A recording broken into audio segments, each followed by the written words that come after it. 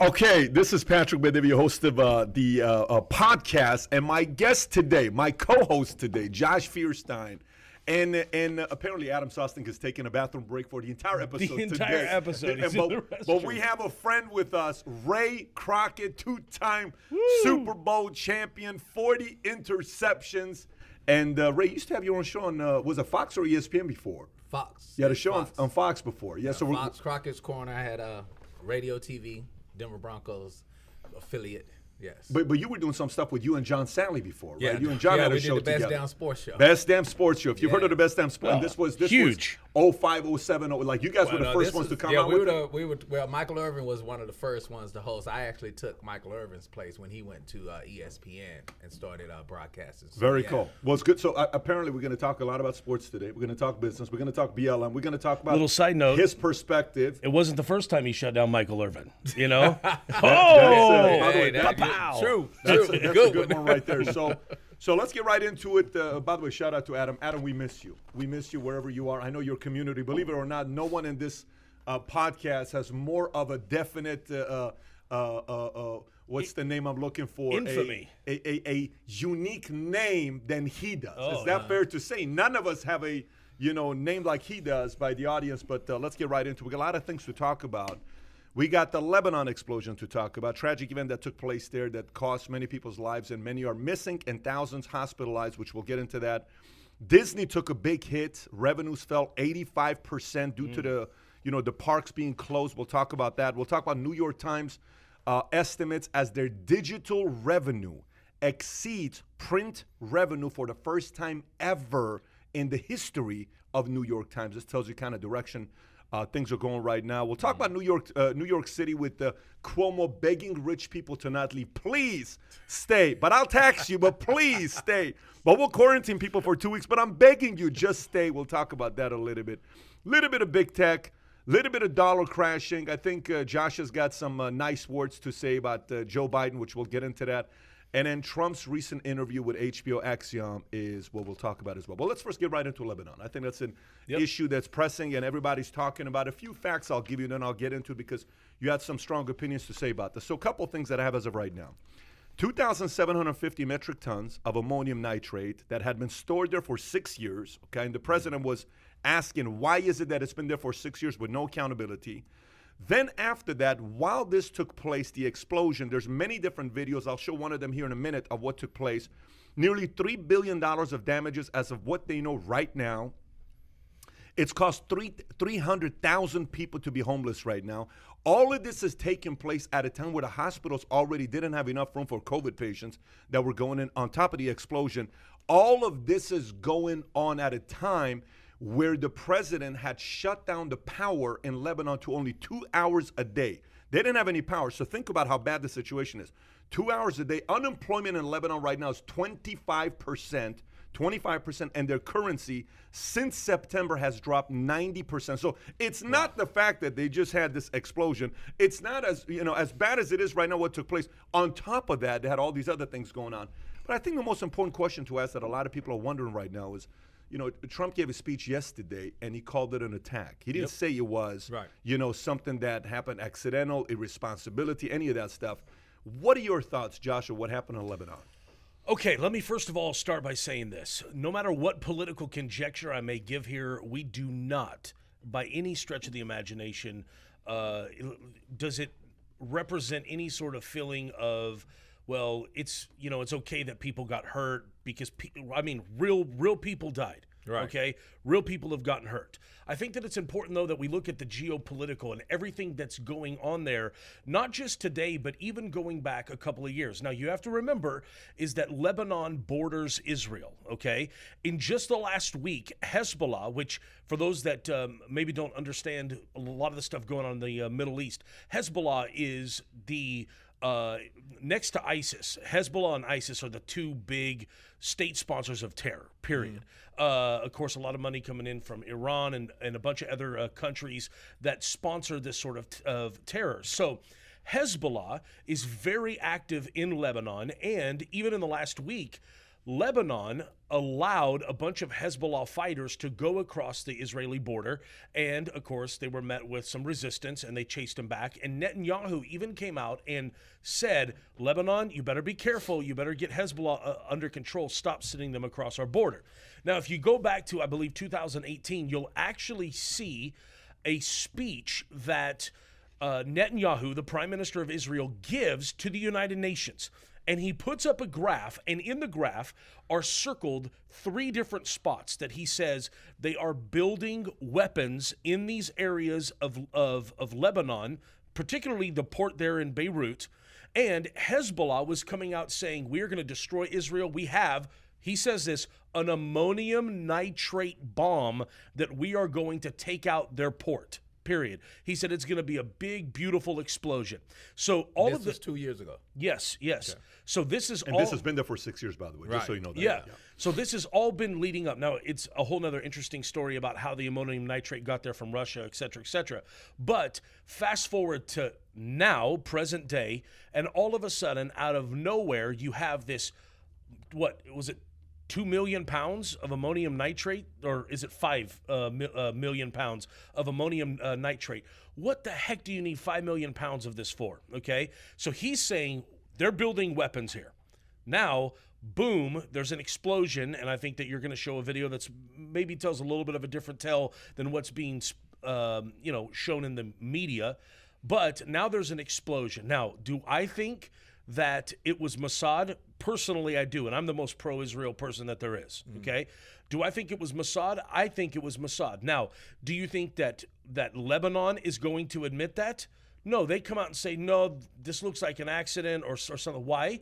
Because they don't want to admit that they were making weapons there.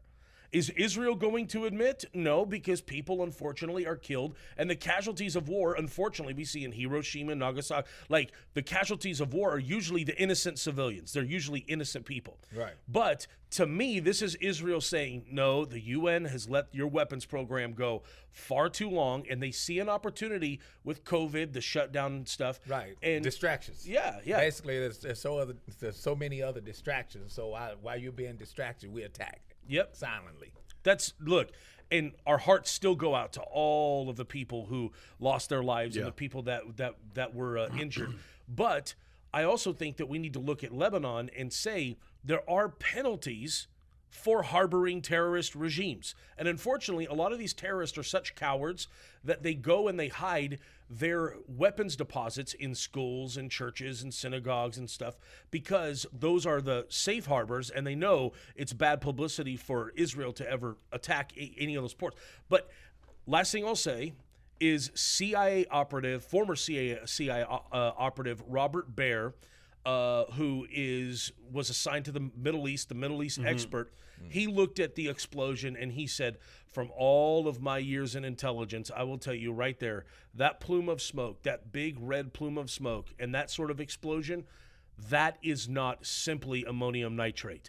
That's weapons munitions that are being exploded. And that's the CIA operative that operated in the Middle East. And that's what they do professionally with this. Kai, can you get that video up? If you can get that video up. Meanwhile, Ray, what do you think about this? What do you think about this whole situation here? I mean, it's tough because, like Josh said, innocent people got hurt. And that's the thing about it is that when you hear of explosions like this, the one that happened in Oklahoma City bombing, the one that happened in Texas, you hear all these different explosions. What gets lost in it is that innocent lives were happening because you start to hear all the different reasons, Are they trying to find the weapons, or are they trying to kill, stop the regimes from fighting it? But the innocent people are the ones that suffer. So that's the difficult part. But I mean, I'm listening to Josh, and I like to know when you say something like this happens and they don't want to admit it.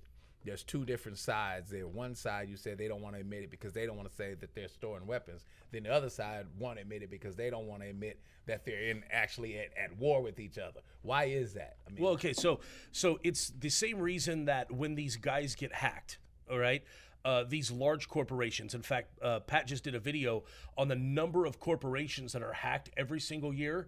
All of these hackers steal all this data. They have access to all of this very sensitive data. But the companies do not report the hack. They end up paying the hacker off to give the data back, destroy it on their end, and disappear.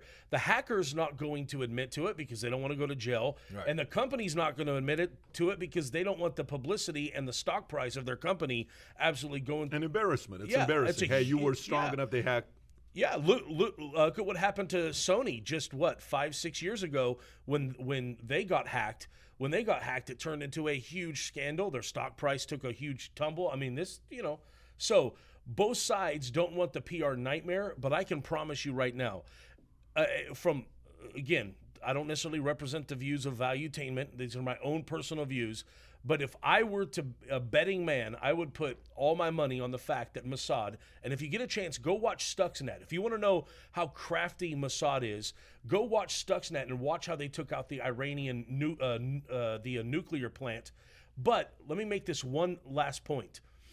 The harbor that was destroyed normally would have a lot of people working at it, okay?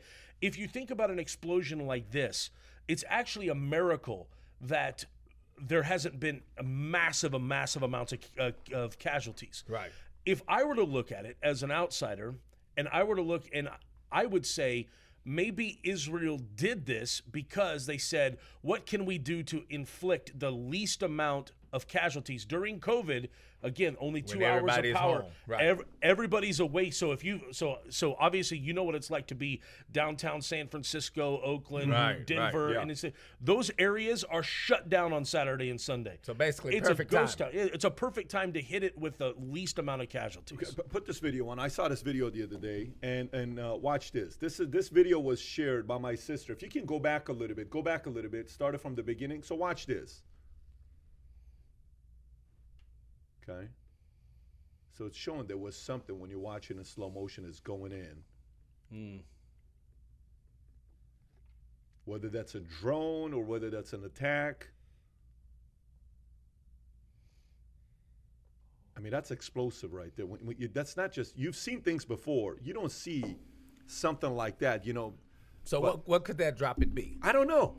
And by the way, I don't even know if that could be Photoshop or not. All I know is that thing is going wrong. I'm not giving credence to it. I'm just saying I saw this, and I've seen this in multiple different places, but I'm thinking the credibility of how much of this is real and how much of it is fake, how much of it is set up, how much of it it's not. I think the real question we got to ask is the following is, do you think the truth of who really was behind this is ever going to come out? I think it will when they declassify it. I think Now, I'm talking in the next 12 months. Right. I'm not talking about 30 years from now. And on top of that, there's consequences and repercussions to everything. What would be consequences to this then? So, obviously, any sort of UN sanctions. I mean, look, this is why Israel made its case to the UN, but notice the UN did what about it? Nothing about it. Right. All right? But the UN does, like, for all the people that think that the UN is somehow, pro-world, they're not pro-world. Like, look at who in fact, it frustrates me that we have funded the UN for so long because we're the ones that put so much money behind the UN, and the UN is anti-American, it's anti-Israel. But now I think for the first time in a long time, the UN is going to be anti-China, okay? And it's going to be a great thing, very great thing. But I think that Israel they made their case. UN did nothing about it because it's not in their best interest to defend Israel. And I think that Israel finally said, dude, they're getting too close to being able to do something to us. It's time for us to take preemptive action. So whenever you hear our president, and I'm not just talking about Trump, I'm talking about all presidents in the past, whenever they talk about something that happens over in countries like, you think that we have some correlation or some type of response when we give a response. What does that do to the U.S.? Because that's what people like myself want to know. What does that do to the U.S.? Bro, the U.S. is involved in way more when it comes to things happening in the world than we will ever know. I mean, the CIA is used covertly in. The more that you find declassified stuff coming out from the 70s, the 80s and stuff, you realize how much, it's funny because all of this talk about us meddling or Russia meddling in our elections. Right. The United States meddles in every single election. It's so hypocritical for us to be calling out people when heck, Obama meddled in Israel's election. Like, very, very. I mean, we're still looking for weapons of mass destruction, right? Yo, true. No. Hey, hold on. Hey.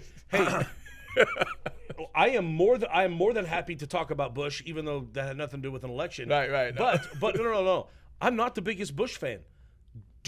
I personally don't think that we should have ever been over there. I think that there was definitely some nefariousness to some of the people that. But I mean, if you're looking at me thinking because I'm diehard conservative that I'm behind Bush, he's done some stuff that's made me question him. Let's just say this. Bush has. Yes. Okay. So going back to what you said, meddling in other elections. So if that's kind of where you're going, why don't we get right into the interview that was done with Trump and HBO's, I think it's Jonathan Swan. I've never seen this guy before. I thought he did a fantastic job. Yeah. If you ask me, I like his style. I like the fact that he pushed. He's interviewed Trump 2 or 3 times. Yeah, before. but I like the way this was taken. I have not seen anything else on him in the past before. This is the first interview I've seen him with Trump. And I went out there, I'm watching this guy thinking, okay, let's see how he's going to take it. By the time it was done, few comments that were made that's being talked about. Jimmy Kimmel, every comedian right now had a whole skit set up around the interview, whether it was "it is what it is" comment that he made, whether it was "I wish her nothing but the best" to Ghislaine Maxwell. It was a few of them that was said. I mean, it's not like this was probably not the best interview for Trump. And he backed some of the stuff that he said. That's what was kind of He crazy backed about some it. of the stuff that he said. He doubled down. I mean, it wasn't like, okay, I made a mistake. Maybe I don't wish her the best. He actually came up with a reason for wishing her the best. Well, that's his style, though. That's what makes him the guy that he is. He'll double and triple down. He will. He's not the guy that comes back apologizing. Look. Trump is the only guy, and I am the biggest supporter of President Trump. Okay. No. But yeah. But Trump. Everyone's surprised here. Anybody surprised here? Shocked. Okay. Trump is a New Yorker, right? Yes. He talks like a New Yorker. He shoots from the hip, which is why people love him. And guess what? Every once in a while, Trump's going to say something that may not come across as being factually accurate, but he is the one guy that can say sometimes 2 different things in the same sentence, but somehow make it seem sense. Let me give you an example. I'm telling you, okay, that's a horrible. Lots of people say they're a very horrible person, okay? Great person, maybe not. I don't know, okay? Could be good, could be bad. But great person, all right? So could be good, could be bad. Yeah, exactly. But great person. So New Yorkers have a tendency, there's a certain way that New Yorkers talk, and if you've spent time in New York, as I'm sure both of you have, like when you look at Donald Trump, you see a New Yorker. Okay, and he knows how to be non-committal in a particular sentence, play both sides. But how did he do in this interview? How do you think he did in this interview? So, me watching it, okay, I think that it's confirmation bias for both sides, okay? Right. So I think people that hate Trump are going to look at it, and they're going to look at it through the eyes of a comedian saying, look at his stupid graphs and blah, blah, blah, blah, blah. I think that Trump supporters are going to look at it, and again, I'm admitting confirmation bias on both sides, and they're going to say, man, is the media ever going to give him a break, or are they just hostile about everything? Because it used to be that even Fox News, when they would sit down with Barack Obama, and there's no secret that the right hated Barack Obama, all right? But even when Fox News would sit down with, there was a level of decorum and respect that was given to the office, okay? And it was not an outright attack. Like, there may be a little bit of banter back and forth, but it was not like incessant attacks. They would even shake hands at the end. There was jovialness, and behind the scenes at the White House press dinners and stuff, there would be love exchanged back and forth. That's not the way with the media when it comes to this president. Everything is vitriol. It's vitriol.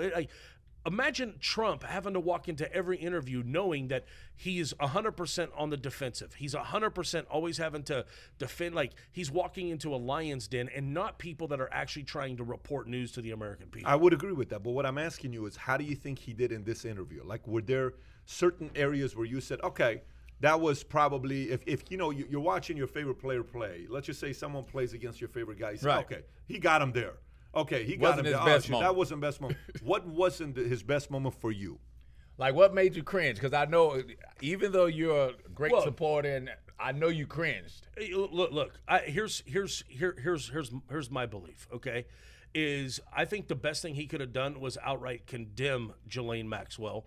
Okay, that's probably one. See, because I don't believe all lives matter.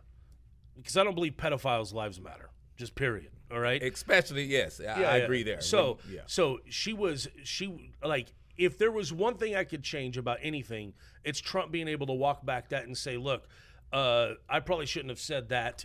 You know, that's the one thing. He said that a few times, though. Why is he saying that a few times about her?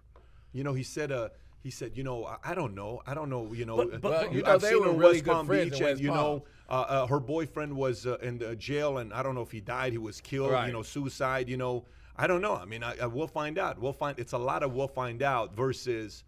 You Well, know, their his relationship approach is a lot more than just I've seen her a few times in West But Palm. by the way, like for They example, used to hang out in West Palm. I'm not going there. But here's what I will tell you. I mean, let's be real. Do you remember the first time Jussie Smollett, okay, or Juicy Smollett, but Jussie Smollett the first time when the story came out, in the middle of the night, 2:00 in the morning, two African men having a MAGA, hat, came and beat him up, all this stuff, and they gave him a noose, and he was in tears interviewing with Don Lemon, and all this stuff was taking place with him. And eventually, you're watching Trump. The immediate question when asked Trump's like, terrible what happened. They need to be held. You know, he immediately went to, exactly. it's terrible. And it wasn't a pedophile. And then that ended up being wrong, which is, it was just an act. That never happened. It was a setup. The guy gave him $3,000. The trainers came out and finally told the public what really happened. It was embarrassing, right, to Jussie Smollett. And then similar to what happened to Bubba Wallace. Why can't you just come out and say, listen, if all you have to say is if what they're saying that she and he, if all of this is accurate, what she was involved in, that's terrible. Yeah, but until it comes out, it's proof. Why can't you say that? So I agree with you on what you're saying. Instead of with saying I wish her the best before you, just the same way he said. Basically, his phrase was proven to innocent until proven guilty. Sure. So look again. There's a lot of colloquialisms that and sayings that you find with particular people, and Trump has always followed up. Now, do I think it was a mistake when he said it the first time? 100%. I do not think he intended for it to come out of his mouth that he well wished anybody. But here in Texas, we have a little saying like, "Well, she's an idiot. God bless her. Bless her little heart." Okay. Now, if Trump was to say, "Oh, she's a flippin' idiot. Bless her little heart," okay, the media would automatically say he blessed her little heart. Yeah. So go to what a conspiracy theorist who hates Trump. Okay, how far could you go with that? Okay, play devil's advocate. So let's play Ray Crockett then. Yeah, because what I'm saying is, how do you view that? How do you process that yourself? I mean, like I said, when I processed it, the first thing I said was there's a little more to the story than what is being displayed, because how could you in your right mind even say something like that, under those circumstances? But are you saying, oh, he must have had some connection with them and something happened, or no? Are you saying he may have gone to the island? Is that kind of where you're going? Yeah. Okay, that's where you're going. Yeah, I'm so glad I'm you going said that there's. Well, I'm not gonna say that he necessarily went to the island, but I will say this: that they definitely had a relationship more than what he's saying. I've seen her a little bit in West Palm. No, you've seen her more than a little bit in West Palm. Little fact check: who was the one person out of New York City that went to the FBI and filed a report saying Jeffrey Epstein is a pedophile and you need to do something about it? Who was that? That was, yes, ladies and gentlemen, Donald Trump. It was Donald Trump, the only guy that cooperated with the FBI and said, "Hey, the more I get to know this dude, he's got some issues." Okay, but did he file it on her as well? He filed it on him. Watch. That's my thing. The relationship with him and him could be different. He's the main guy, though. I mean, if he says her, she's part of it. So because she's the girlfriend. But you blame one person, that's something else. Okay, look, West Palm Beach. We talk about West Palm Beach. Right. All right. We're talking about Mar-a-Lago. Trump did what to Epstein? Banned Epstein from Mar-a-Lago.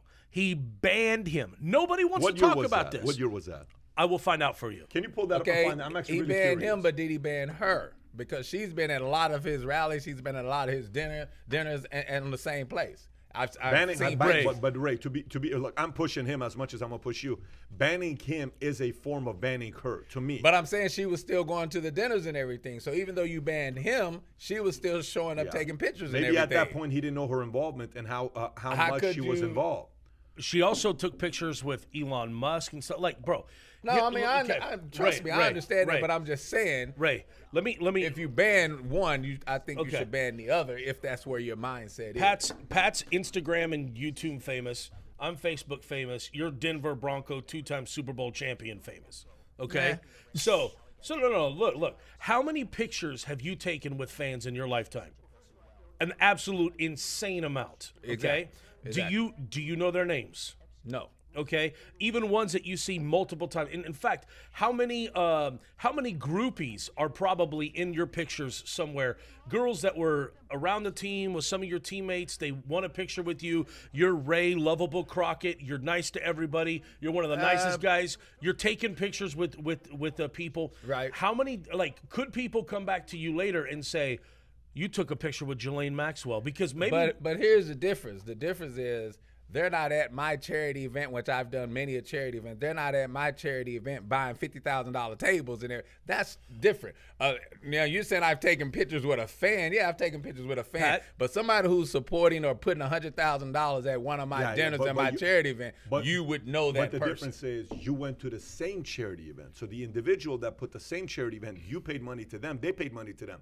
It's not they paid money to you to come to your charity event. That's a big difference. By the way, 2007 is when Epstein's account on Mar-a-Lago was closed after an incident with another member's daughter. So this is what Trump did in 07. 07, Trump was, you're fired Trump. He was the apprentice Trump. So it's pretty interesting to see that 13 years ago. But let me take it to a different level. I'm taking it to a different angle. Why is he defending her? Okay? Why is he? I'm not thinking from his end. Let me explain. I got you. I'm not thinking from his end. Like, I'm not going to, probably he went to the island like I'm not saying like Bill Clinton had 26 times that you see the name on the list and all this other. No, I'm not saying that. I'm just saying they had a personal relation. I'm not defending it as saying he's been to the island. I'm just saying they had a more personal relationship than what he's making out to be. He's saying, I've seen her a couple of times in West Palm. The relationship was more than that. Pat, that's what I'm saying. Pat, that's all conjecture. Trump is not defending her. You want to know who Trump's defending? Him. He's defending his statement, which was a misstatement. It was him misspeaking. Himself. Yes, himself. He is not defending her. He's defending his misspoken statement that, in my opinion, and I agree with 99.9% of the stuff that Trump does. In my opinion, that's one time that you come out and say, look, that was a slip of the tongue. That was me being New York, and stuff. He's doubling down. So I'm saying something else. Here's what I'm saying. Is it fair to say that from the 1,511 names or whatever that came up from the book that Ghislaine Maxwell had, and a lot of different names were on that list. A couple of the ones that have been guests on Valuetainment, right? And we got a lot of messages. Hey, why'd you have Alan Dershowitz? Dershowitz on that list. And he's in a hot seat right now. Alan's going through some challenging times right now. But the reason why I'm asking this on why he's defending is a couple different things. One angle I go with is the following. Number one, I say, maybe, and again, I'm being the devil's advocate. I'm a guy, let's just say I'm a fan let's just say I'm a fan of Biden, and I really don't want this guy to get elected. What am I thinking? I'm trying to think like that person. Right. Okay. Is it that he is defending somebody on his camp? Is it that he's defending somebody on his camp that he doesn't want the name to come out because he's worried if he says something to her, that person behind closed doors says, hey, man, listen, I just want you to know I was kind of involved, 22 years ago or 19 years ago. I don't want you to push her because she knows. And if she, that's one angle. Unveil those things. So imagine you're Trump and somebody's on the camp and they say, dude, can you please not push her too hard? Because she has something on me. And Trump's like, why the hell do you put me in this corner? Right. Why are you doing this to me? I don't want to defend her. But it's like, if you do and I come out, it's going to hurt me. So take the closest people that are in his camp and maybe they have some connection, right? Let's just say it's not him. Now, I'll give you the next part. Here's the other part. The other part why I think maybe he's doing that is the following. Here's the other part, the angle that I take, is maybe he is trying to defend her because he wants to make sure she doesn't get killed, because he wants all those stories to come out. Maybe that's the angle. And maybe the angle is to say, okay, Epstein was in jail. I talked to Sammy Gravano. He says it's impossible Practically impossible. He was at that same place to kill yourself and commit suicide. It's not possible. I don't know how you would do it. Most likely, he was killed, but I don't know about suicide, right? Okay, fair enough. So if Epstein's gone, and you got a lot of people right now in politics that are worried, a lot of people right now in politics that are worried. If she's gone, it's pretty much over with if she's gone. Because all the other girls that were involved, people are, oh, yeah, well, I don't know. How old were you really? 17? Maybe you were 18. This picture was saying, how do we know this picture was taken this year? You seem like you were 18 years old. Defamation of character. You can do something You can manipulate that. But you cannot manipulate her saying she's got 2 videotapes of 2 politicians having sex with a minor. Huge politicians. By the way, and then the other part that you have to be thinking about is the following. Okay, and by the way, if you're watching this, thank you for tuning in, and put a thumbs up if you're enjoying this, and share this with others. Let's see if we can crack 1,000 on a new channel that we started here.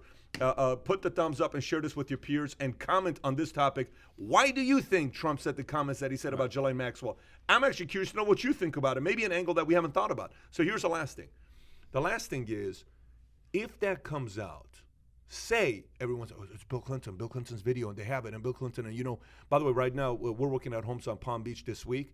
When we look at homes on Palm Beach, guess what our realtor sent one home for sale to look at Palm Beach? Do you want to pull up the home in Palm Beach right now? The #1 most viewed home right now in America.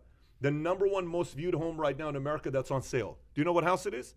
Go to West Palm Beach. Epstein's house is the #1 most viewed home for realtors in America. And people are not going there. Guy, Epstein, not okay, it's going to be all right, buddy. Go to it. No, that's not the one. Go to it. It's a $21 million house. I'll let you find it while I'm going through it. Right. The other part is this. Say it comes out that something happened between Clinton and a minor. Say it is on video. Say it is. Say it is, right? Okay. Who looks bad to the world? Who looks bad? Actually think about who looks bad to the world. Who loses here? I think Hillary loses. No. Who looks bad to the world? Clinton looks bad to the world. Of course they do, but they already look bad. But who really looks bad to the world? You know who looks bad to the world? America looks bad, because all of the other nations are going to say, look how dirty their people are. Yeah. Look how dirty. Yeah. So in a way, again, for me, I go to the conversations that's being had. Like, when you're on a team and you're injured, you're playing football. The other day we're talking about, and you were telling us that, look, when I played football back in the days, dude, we were injured by the time season started because practice was a game. Right. And we had 3-dayers. Right. And then practice starts, and hey, take the shot, man. Take the shot on your knee. I know it's not good for you. Take this. Hush, hush. Don't say anything. Let's keep it between us. How much of that stuff happens behind closed doors, right? All day. So I'm talking about what is being said about the hush, hush stuff during that time. By the way, if you want to pull up the picture, this is the house right now that's for sale. That's the house in Palm Beach that they're selling in Palm Beach, right on the water. You're going to pay $22 million to have this house. And $22 million right now that's on sale. You could probably get a killer deal on it. That's what I was about to say. I'm sure you can get a better deal than that it's a similar thing that happened to the Never. What's the place? Michael Jackson Neverland. Yeah. That place was being sold for $160 million. They brought it down. I think they're selling it right now for $30 million. Couple thousand acres on Santa Barbara, pretty much, which is prime real estate, and no one's still wanting to buy because that whole stigma of being there. Yeah. So I don't know. I don't know why he said that. Tell me this then, just on your last one. If that was it, if it's because he really wants her to be alive and stay alive because he really wants the politicians or whoever the names that are on the list to come out, then why don't you just say that? I mean, why would you have to wish? I'm saying, no. Wait. No, I'm not saying you say it in that manner. But why don't you say something other then I wish her well? Why don't That's what I'm saying. That's what. Why don't you say she needs to be protected, or we want? You know what I'm saying? Well, I will say this: the prison that she's being held in just got a brand new warden, right? So that they're trying to ensure her safety. New warden's name, Hillary Fenton. Hillary Clinton. By the way, Michael Maiolo says, don't forget that Trump was the only person to volunteer his time and information for Epstein's prosecution. Yep, 100%. I think he knows she's going to cop out like Epstein, so he wished her well, hoping to survive to get some info. But good luck, LOL, she's gone. Okay, that's Mo Game Z. Okay, and you got to, if we find out the real truth, this government is over 70% of elected people in Washington are perverts, and need jail time, says Zoltan Vaz. Yeah, So, dude. again, you don't know this stuff. I don't know the whole story. I don't know what's going on in this world. Both the RNC When I say this world, in the political world. The number one place for sex trafficking, okay? Number one place for sex trafficking, prostitution, the Super Bowl. Number 2 and 3, the DNC and the RNC conventions, okay? Do I think there's bad dudes on both sides of the aisle? 1,000%. Do we need to weed them out and hang them by their necks?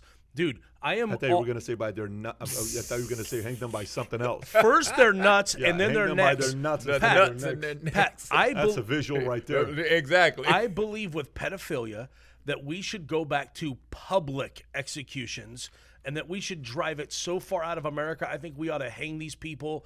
Every single one of these people that they're able to convict should be hung in the middle of Washington, D.C. for the entire world to see America does not mess around with pedophiles. You would fit very well in the Middle East, by the way, if you were a leader.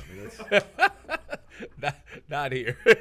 So now let's go to the next part. That's one of them. Let's still stay on the interview. What did you take from the angle of the data? Well, here's this. Well, here's that. Well, here's that. Well, listen, people are dying. It is what it is. It's happening. So what do you think about that part? Was that just the first thing I'll say is I think my son, 5-year-old, could have did those graphs. That's the first problem. Pulling out the graph that I saw, I was like, who did that? Like, I don't. How old were you? A graph is a graph. But it was just funny the way it was shown. I mean, it looked like you were in elementary school. You see this graph? We're at the bottom means we're at the top. I mean, okay. Hey, one quick thing to point out is that Maxwell's father. This is coming from somebody in the. I think Jai Patel is the one that originally said this. Maxwell's father was extremely connected in the political / secret underworld. Everyone says Mossad, everyone says this, there's CIA and stuff. So remember, her family has a ton of political connections and probably even more sensitive information outside of the pedophile island. Not to bring the topic back up, but I do think that this is what I love about Valuetainers, Pat. Reading through the comments section, these guys are informed, okay? Like, this is not your average podcast audience. These are smart dudes out here in the comments section. So shout out to all of the Valuetainers. Back to you, Ray. No doubt. So let's go back to it. Again, final thoughts, the interview. There was one part for me where I said the interview asked the one question that people are not asking, because Trump will say things like, look, many people are saying that, I should have even done this. And many people are saying that he kept saying, who's they? Who is they? Right. Who is they? Right? Who's they? And Trump's like, well, you can look them up. But who's they? He never had an answer. He never had an answer for that. That they is another double talk to kind of get your point across when you're, studying people that are experts in that part. They. It's an out. That's a distraction of throwing somebody else in there without throwing somebody else in there. I think Trump underestimated the interviewer could come in with fire. And the other part I will say is the following. Here's what I will say. Here's the part I will say. Again, I cannot tell you how much I respect this quality of Trump. I cannot tell you, Ray, how much I respect this quality of Trump. Okay. Back in high school, okay, fight took place. You came after high school to meet somebody. Mm-hmm. You knew that guy was going to whoop your ass, let's just say. Right. But the fact that you showed up anyway, and you say you lost the fight, people would say, I don't know what it is with that guy. Eventually, the big guys just didn't want to pick on you because you were willing to fight them and you were annoying. Yeah. So eventually, you won the war, but you lost a couple fights getting there. The part about Trump, you can't put anybody in his league when it comes down to this. Nobody. You can't put Obama. You cannot put Bush. You cannot put Clinton. You cannot put Senior. You cannot put Reagan. You cannot put nobody in this at the level of Trump. And this is the level I'm talking about. You want to do an interview? Come on down. It's like that. You want to fight? Let's go. That's Trump's attitude. I'm not afraid of you. Bring it. That's his attitude. He sits down with adversaries that, if you're his camp, you would say, don't do this interview. I'm going to do the interview. You shouldn't do this interview. I'm going to do the interview. He doesn't care. If Ellen DeGeneres invited him to go on to chew, and she said, I will never have him on. If Ellen DeGeneres had him on he would go. Right. Okay? If you have Jimmy Kimmel invited him back, or he would go. But he's not afraid of nobody. The interviewers are afraid of this guy when they sit with him because he's so fearless. That is one quality. If I'm sitting down myself and I'm thinking about somebody that's going to be the leader of a country, I'd much rather vote for a guy that's willing to come out than a guy that's willing to hide in a basement. I want the guy to come out of the basement and go to war, not the guy that's just, the guy in the basement sitting there hiding, don't say anything, like right now the campaign. The biggest criticism you're hearing of Joe Biden right now is what? The biggest criticism. Where is he? His campaign is don't campaign. That is his campaign. The campaign of the DNC right now is Trump sucks, Trump sucks, Trump sucks, Trump sucks, Trump sucks. Not Biden's going to do this, Biden's going to do that, Biden's going to Trump sucks, Trump sucks. You can't win like that. Yeah. His entire plan is to make the election a referendum on Trump and not a referendum on Biden. If Biden campaigns, he eventually gets exposed, okay?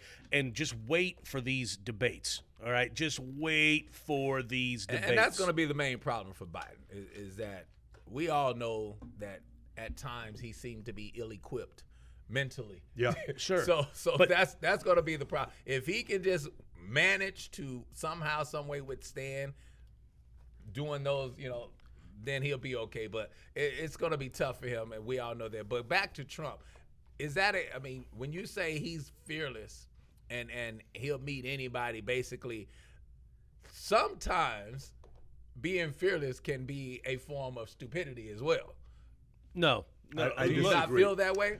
No, but so here's the part with him. He says, "You want to interview me? Ask anything.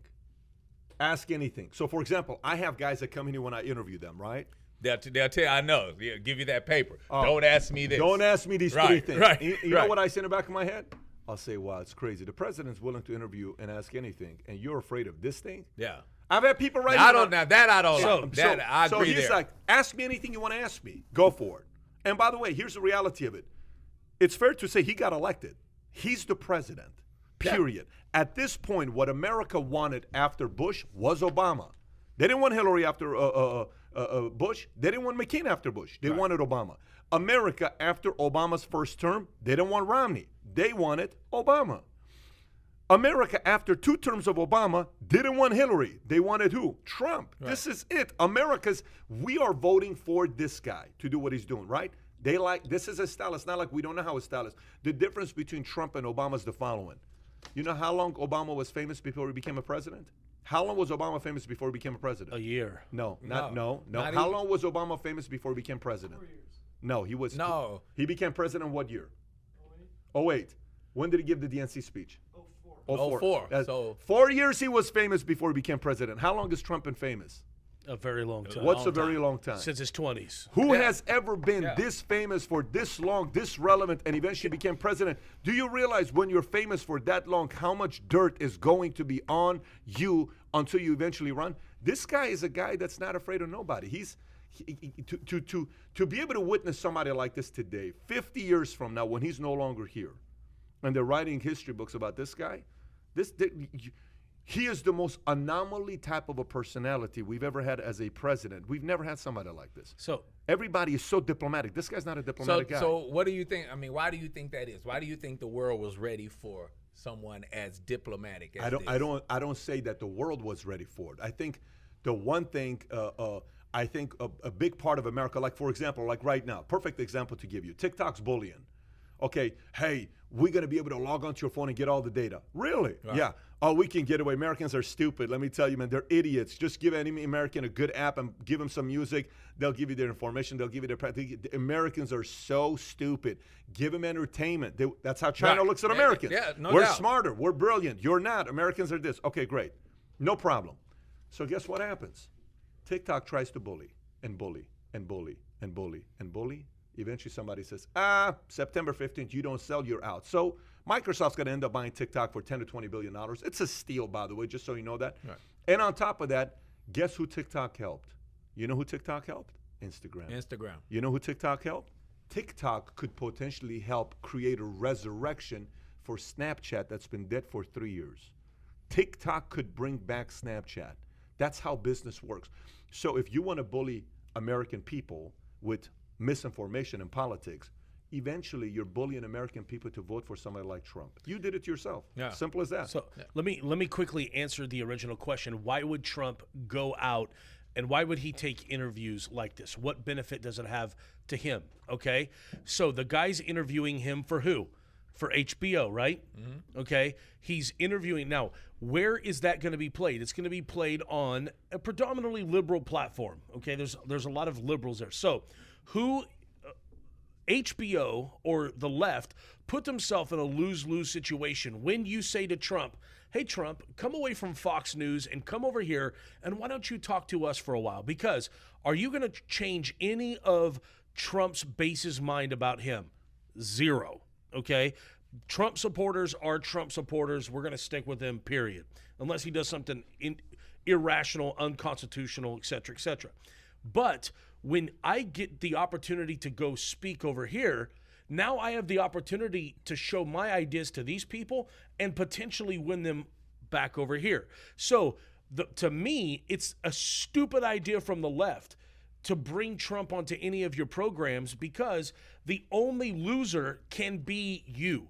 Sure, you may be able to dunk on him for a couple points, but you're not going to change anyone's mind, which is honestly going to the NFL. I think the NFL was in a lose-lose position with Trump because is Trump going to lose his base over going after Colin Kaepernick? No, he's not. Like, his base is pro-flag, pro-America, pro-anthem. But does the NFL lose any of its market share? Of course, because a lot of conservative, like, look, Trump has 50% of the country that loves him, 50% of the country that hates him, right? Right. Okay. The NFL, pretty much the entire country love the NFL, right? Right. But now there's dudes like me that flippin' despise these players that are disrespecting the national anthem and disrespecting the flag. So Which they're not doing either one, but okay. Okay, no, okay, but who's the loser in that situation? The NFL. It's not Trump. Trump doesn't lose any of his support, but the NFL loses some. I think, to me, it's the same situation here. That's fine. Let me walk into an adversarial situation. If I can take 10% of your audience and they say, maybe that guy's not all that stupid, I actually won. You can dunk on me all you want, but I won the voters. And to me, that's what Trump's going after. And Trump, to me, is doing a better job because he's going after social media while Biden just announced that he's putting the biggest ad spend into television. So I think this is Trump being relevant, going to places like Barstool Sports. He just did one with Barstool Sports, going on HBO. To me, this is him making an argument for you to vote for him. You know, and some of it as well, like you said, some people may come out with that thought process, and then some people may come out with the other thought process, as you said, about New Yorkers. New Yorkers, I mean, right or wrong, they're known as major bullshitters. So some people just say, yeah, he's a New Yorker. He can bullshit his way through anything, and he's proven it. You also have that thought process. It's funny. So one of the first meetings that Pat and I had when I came to Valuetainment, I won't get into it, but I drew a bunch of stuff. I'm sorry. Can I say bullshit? No, you can't. Yeah, don't worry about it. I drew a bunch of stuff up on the board, and Pat looks at me and says, Josh, look, it looks good, blah, blah, blah, but let's just be honest. You can BS your way through this stuff without putting any thought into it. I think Trump is obviously, he's on that level to where he can walk into anything. Yeah, and I think that's what makes him, on to your point, I think that's what makes him fearless but let's just say, okay, so let's just say that's the case, but I tell you one thing he has that you cannot underestimate is he's a true believer, period. This guy loves America. And I agree with you. So for me, if I have a guy, then I'll ask you a simple question for you. Let's just say he's a bullshitter. So I'll give you two different things. Say you have two options for a person to lead your country. A bullshitter who's a salesman who loves, or a bullshitter who really believes. No, wait a minute. A bullshitter who loves what America's all about. He's a bullshitter. He's a great salesman. Right. But he loves and will defend the idea of America. You ready for the other one? Here's the other one. The other one is somebody who, maybe isn't as big of a bullshitter. Maybe he's not a good liar, but he really could care less about America. He just cares about his own pocket, his own legacy, his own stuff. Which one do you want and to he's lead prepared. Which one do He's you want to always lead your prepared. nation? Which one do you want to lead your nation? Of course, you want somebody who really has the core. You, who so really you Welcome just to the voted right. for Trump. You want somebody who's core values. you just, but you if know- but here's the thing though. But if you have a choice, and that other person cares just as much, then I want that guy. But not you don't the have bullshit. that guy. You got the Biden guy here. Well, I'm just saying If you had we don't. Michelle Obama, a different story. If you got, Right now, I would be the first to say that. As far as I say this first and foremost, I'm neither Republican or Democrat. I'm for what is right. I'm not far left or far right. I'm for right. and by the way, just to be, I'm just going to to be say fair that with first you, and foremost. when we sit down multiple times and we talk, you know, a lot of people say that. And they just kind of say it because it's kind of a safe statement to make. He's like that off Yes. camera, just so you guys. And I'm just telling you this. I'm like that he's all like this the off time. camera. Like Yeah. if I go to West Palms, I have plenty of Republican friends. Yes. I mean business part, whatever. And I tell them to their face, if I think it's right, it's right. If I think it's wrong, So what do it's you wrong. think? So And how I do don't you care think- who it is. how do you But feel over about here, Biden? I think the Democrats. There's a problem. There's a problem because I don't think that there was anyone over on that side that was running at this time that doesn't have flaws, major flaws. That's better than Biden, though. You had a couple people that were better candidates than Biden. Yeah, I would say there's some that were better candidates than Biden, Yeah. but at the end of the day, there was still going to be problems. No question about it. But okay, so to go back to it, I mean, at this point of the game, your two options are Trump and Biden. Who are you more comfortable? Who are you more comfortable knowing to lead a nation? You. I would say this. I would have to say at this point, Trump would probably say that you're more comfortable with. But at the end of the day, I'm not comfortable with either one, to be honest. Do you have a 51-49 split rate? It's something like that. Okay, Seriously, all right, fair I'm enough. not comfortable with either one. I'm with you. Okay. So I mean, I understand your situation. If Cuomo was running against Trump, I would be Cuomo. Okay, you'd be Cuomo. Okay, so now let's talk about what Cuomo just said. Okay, did you want him to show something? Well, or? so the same way that you lovingly trolled our good friend, two-time Super Bowl champion Ray Crockett, I just want to quickly, while we're on the Trump-Biden subject, I want to show you, and I think you're going to appreciate this, Ray, okay? If you go to donaldjtrump.com, okay? Now, this is Donald Trump's website, okay? Just show it, all right? His website, beautiful website. This is hilarious. It's a great website, okay? But I want you, as Kai is doing this, Kai normally types a bunch of gibberish, all right? So he's just going to do what he does. And look, he's just typing a bunch of gibberish, all right? Oh, you put in characters that are not allowed, okay? If you just type in a bunch of gibberish on Trump's website, it says, "It appears you are as lost as me." Let me tell you, that is so creative. Joe, do another one, just to kind of show to people, just anything. Yeah, Go. just boom, and it goes straight here. Doesn't matter what kind of gibberish you type on Trump's website. Oh my! If it's a broken link, where most websites would say this doesn't exist, you know, return to homepage, he's gonna troll Biden with this. To me, this is next level.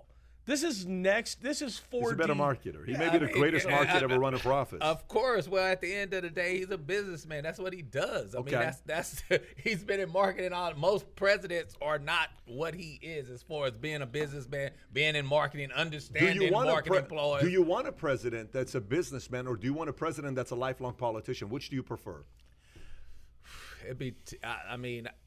It would be tough to say because I believe that all politicians has different agendas. All of them have private Ray, agendas. don't be diplomatic. No, I'm being gonna corner honest. you on I'm this being one honest. here. But I would say Give this. the answer you were about to give before you thought about it. That's how you I will say You were this. about to say this. No, I'm going to tell you.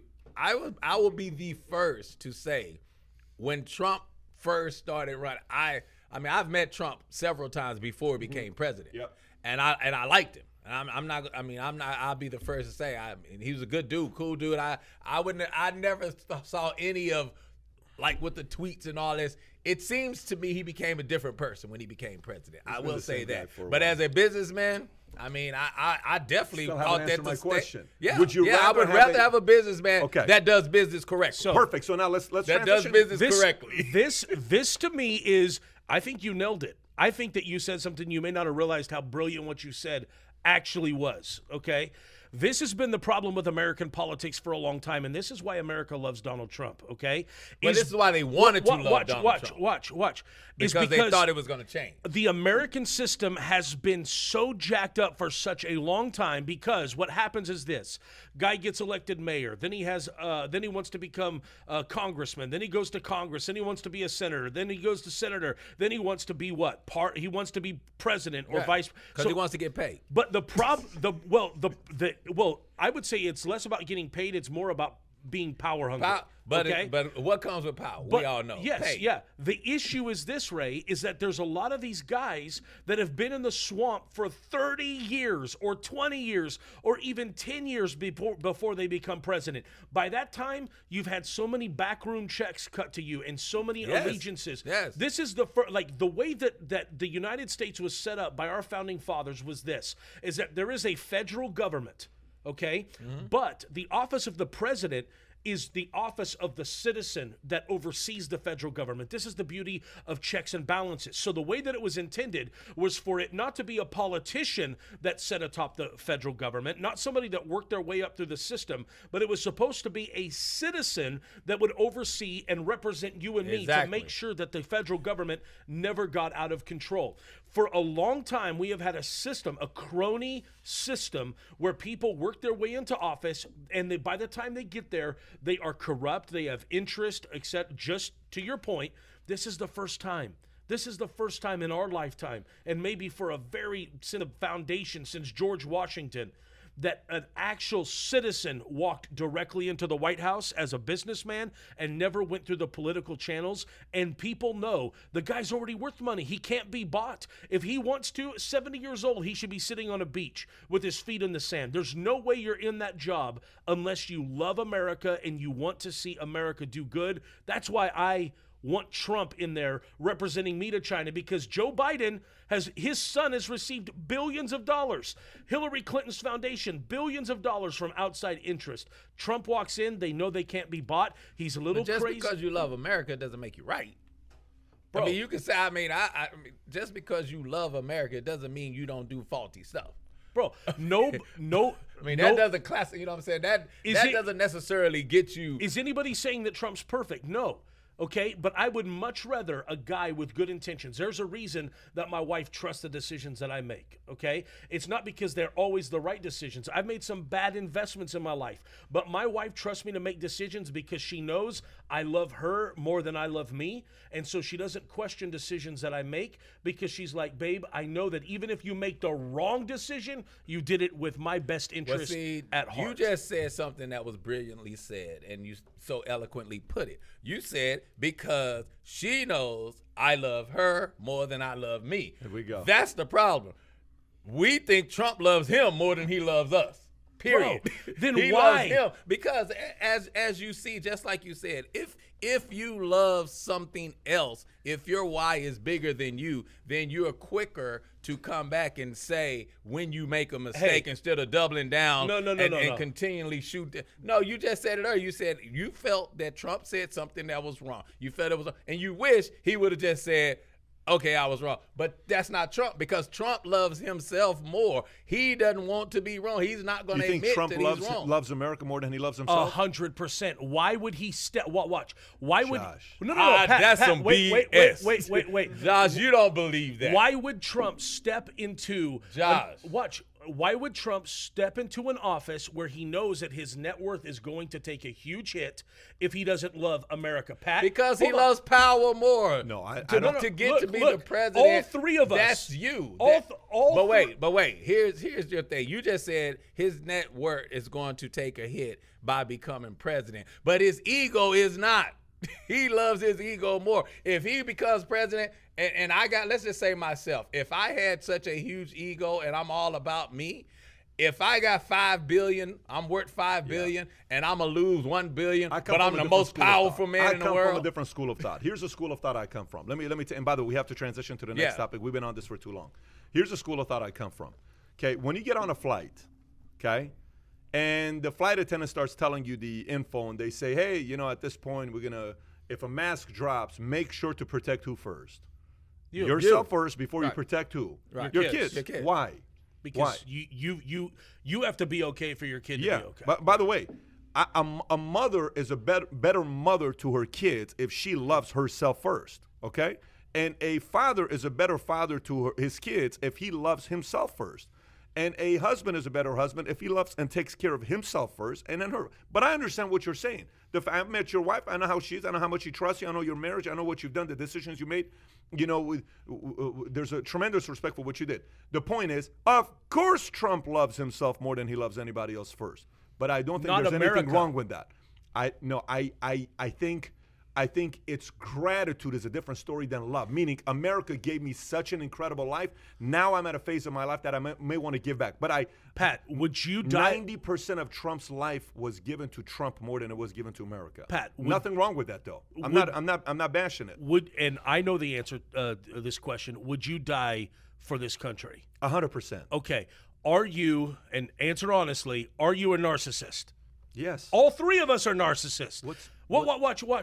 Okay, but you're a narcissist. I'm a narcissist. You're a narcissist. You don't get to where we're at in life unless you have that level of confidence. Okay. I know what you're saying. Yeah. I know what you're saying, and I know what he's saying. You could be a narcissist and still love this country more than you love yourself. I think it may be a misstatement of yours because to me, a leader has to be loving themselves and respecting themselves before they can do it to anybody else. You have to have that internally. His question though was, do you think Trump loves himself more than he loves America?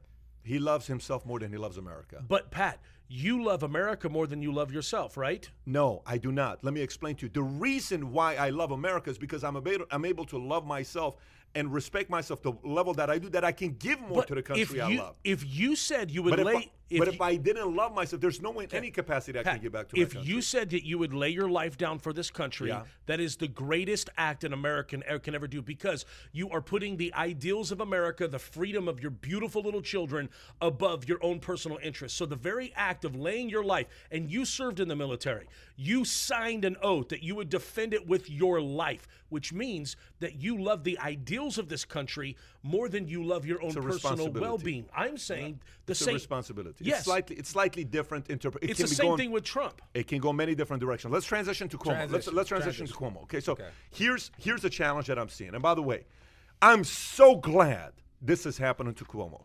And I'm so glad these numbers are coming out. And I'm so glad people are talking about this. And here's what it is. New York City loses hundreds of billionaires in wealth as residents skip town begging rich people to come back to New York. Let me say this one more time. New York City loses hundreds of billions in wealth as rich residents skip town, while Cuomo is begging rich people to come back to New York. Here's some stats for you. According to a report from New World Wealth and Webster Pacific, the combined wealth in Big Apple fell by $336 billion in the last 12 months, ending June 30th. Let me say that one more time. $336 billion. New York City's total wealth was valued at $2.66 trillion compared with $3 trillion during the same period. Now, a lot of people say, well, people lost money during the pandemic. Billionaires have gotten richer during the pandemic. Yes. We know that fact. It's been talked about everywhere. But New York officially got poorer during the same time by $336 billion. That's like saying 336 billionaires left town. That's like saying 3,360 people worth $100 million left town. That's like saying 33,600 people who live in New York who are worth $10 million skip town. That's not a small number. So now, tax collections in New York City dropped 46% in June. Even while revenues generated in other parts of states recovered, that decline follows a 32% drop in May and 23% decline in April. United Van Lines CEO Mark Rogers told Fox Business that the majority of residents moving out of Manhattan, 61% of them are earning over $100,000. Okay, and now New York is saying even if tourists come to New York, they have to quarantine for 2 weeks. So you watch this, okay? And for myself, I'll give you a situation here. We talked about this a couple weeks ago. We were looking at 4 states on where we're going to go after this to compete in the media market and what the plans were. We're looking at LA, okay? And in January, it's LA. We're going to LA. After Christmas was great. We had a great time with the family. We were looking at a couple nice, an old mentor of mine who had his house in Newport Beach, whom I used to go do speeches with at this Newport Balboa Club. His house was on sale for $65 million. You could have probably gotten it for $35 million. We were looking at some opportunities there, okay? Right. Then we looked at Greenwich. We looked at a couple. My wife grew up with horses. You know, the whole idea about kids being raised around horses. They're not intimidated by, men. So it's good to be around horses. We wanted to get a place in Greenwich, okay? Then we looked at here. Then we looked at Tennessee. Then we looked at Florida, okay?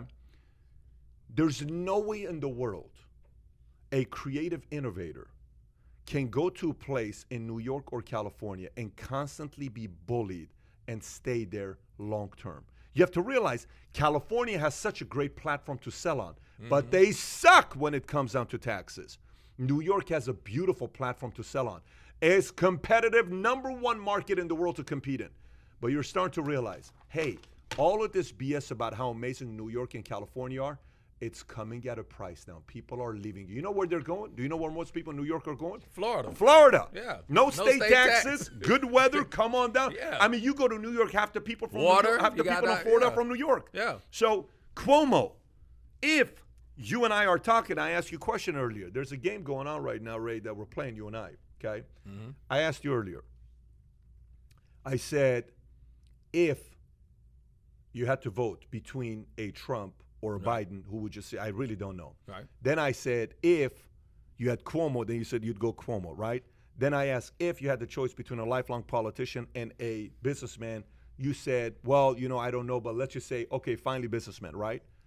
If Cuomo were to run America like he runs New York, unfortunately, people will not leave New York, they will leave America. If it goes the way this is going. Yeah. So what do we do with what is the responsibility? But is he running New York like this because it's New York, or is it because of let's just say if he was somewhere else, if he was Florida, do you think philosophies chase you no matter where you go? Your philosophies will follow you no matter where you go. An abusive husband is going to be an abusive husband. If you're a Christian in Britain, when you leave Britain, if you Christian come to U.S., you're a Christian. If you go to Iran, you're a Christian. I get that. So your philosophies follow you. I get that, but in business, it's a different mindset. Like I'm a Christian wherever I go, but as a businessman, don't you adapt and adjust to where you are? No way. Your philosophies, philosophies. Is Trump going to be different if he's in Kansas? Is Trump? You really think Trump's his style of business is going to be more in Kansas?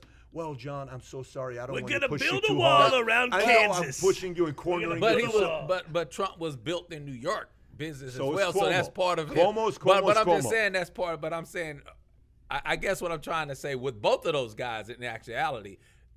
Would they be different, or would they adjust according to where they are? I think they would. I think, from a business standpoint. I don't know what you're saying with that. Because they went through New York their whole lives of business, right? So that's where their philosophy was raised, and that's where you got your philosophy from about where you were. Would you not have adjusted if you weren't in New York? His philosophies are very close to his father's philosophy, Mario, who was the governor of New York, who people were begging him to run for president, and he said he doesn't want to do it. And Chris Cuomo is begging Andrew to want to run for office, and he's saying he's not going to do it. And Andrew is more like his father than Chris is like his father. Nothing against anybody. Chris used to spend more time. And by the way, here's the crazy. You want to know the craziest thing? Here's the craziest thing.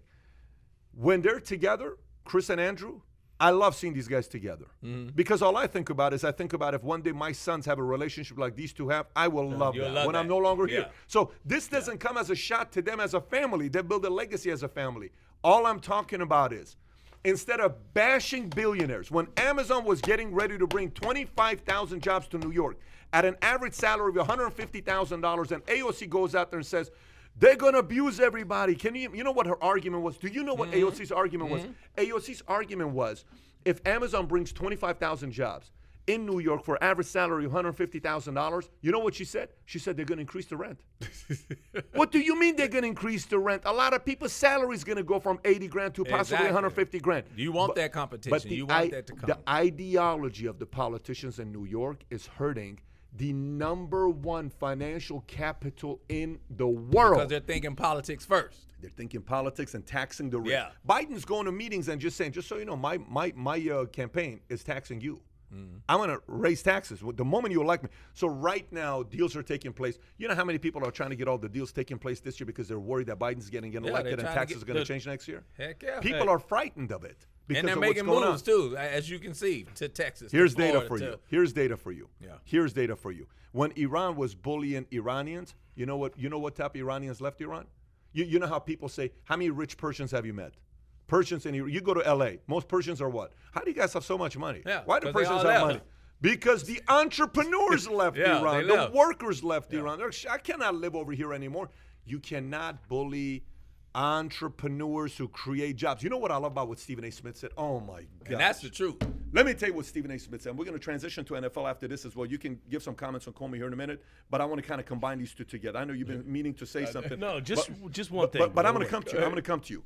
Okay, you guys went off on Trump for 45 minutes prior to this, but let me say this part to you. By the way, if you're enjoying this, put a thumbs up and share this content. We're getting to the last 45 minutes of this debate before we wrap up. But here's what Stephen A. said. Man, a media company needs to recruit Stephen A. away from ESPN. And they need to pay him a decent amount of money and go to Stephen A. and say the following. Stephen A., you know you're done with sports. You're deeper than sports. Right. You are done with sports. All of these guys are sports guys. You're not a sports guy. You're a revolutionary guy. Stephen A. needs to leave sports. Stop talking about sports. 100 years from now, ain't nobody going to remember Stephen A. Smith. Right. Because he's talking sports. Stephen A. has strong philosophies that his mother taught him that gets him to be able to reason. If you sit down with Stephen A., and Stephen A. talks about one time he was growing up, and when he was growing up, he got a ticket, and he did something stupid, and I don't know what it was. He tells a story on one of the interviews with me when we were together in ESPN, and he says, you know, I came home and I told my mom, it was because I'm black, and it was because of this, and da-da-da-da. And Mom says, what could you have done differently? Yes. How can you defend them? What are you doing? And she says, I don't want to hear the fact that you were black. What could you have done different? I'm sitting there saying, wow, what a freaking value. And he says, today, Max Kellerman and him went at it for, you know, the whole Odell Beckham Jr. And Max said, I want NFL to be back because I'm a fan, but the right thing to do is to shut down the season, okay? And then Stephen A. says, no, I don't want the NFL to come back because I'm a fan. I want NFL to come back because thousands of people are relying on a job that get paid because of the NFL. Exactly. Not even the athletes. These are regular people who have jobs. Exactly. That's why I want the NFL to come back. And guess what? I don't have a problem if the owners make money. I don't have a problem if the NFL makes money, because if the owners and the NFL makes money, guess what makes money? All the employees. Regular people. And that was New York doesn't understand this. And that was the one thing that I was saying about New York doesn't understand this. Guys. California doesn't understand this. Exactly. How do you not understand this? I agree. I agree. It's insane, and you want us to go. You want us to just sit there and say, "Oh yeah, no problem. Rich people are bad. Rich people are bad. Rich people are bad." We all grew up dreaming about what? What was some of the kids' main conversation? What would you do if you were a millionaire? We all asked each other this question when we were broke. I asked this question all the damn time because I hated being broke. And mega millionaires or billionaires have made so many millionaires, so that you have to think about How old were you, Ray, when you sat with your friends and you said, "Dude, what are you going to do, Ray, when you go into the NFL, you get your first $1 million contract? What are you going to do?" How old were you when you had that conversation? I'll be honest, I didn't have that conversation, but I did have conversations of running my own business. Did you have conversations of one day being rich? No doubt. Yeah, no doubt. That's the dream. No doubt. And were you, no doubt. Were you raised in a IBM rich family? is what I was really looking at. I was like, one day I want to work for IBM so that I can own a part of my own IBM. Were you raised in a rich family? No. Were you raised in a bad part, not safe, where, you know? Yes. Yes. Okay. I was raised at a broken family, mom and dad, you know, welfare kid. I'm the welfare guy that went around in a shopping cart collecting cans. We all dreamt about being rich. So now we're bashing people who want to be rich. I don't know if it's a good idea, man. And education. That's definitely not a good idea. It's not a good idea. So, Josh, I'm going to turn it over to you because I know you got some things to say about Cuomo and all these things we're talking about. Just one. Here's why Cuomo would never win as president. Ever, ever, ever. Not one guy in Texas, in the Midwest, not one guy that loves and respects himself is going to vote for Governor Cuomo because of one issue. You want to know what it is? What's that? He has nipple rings.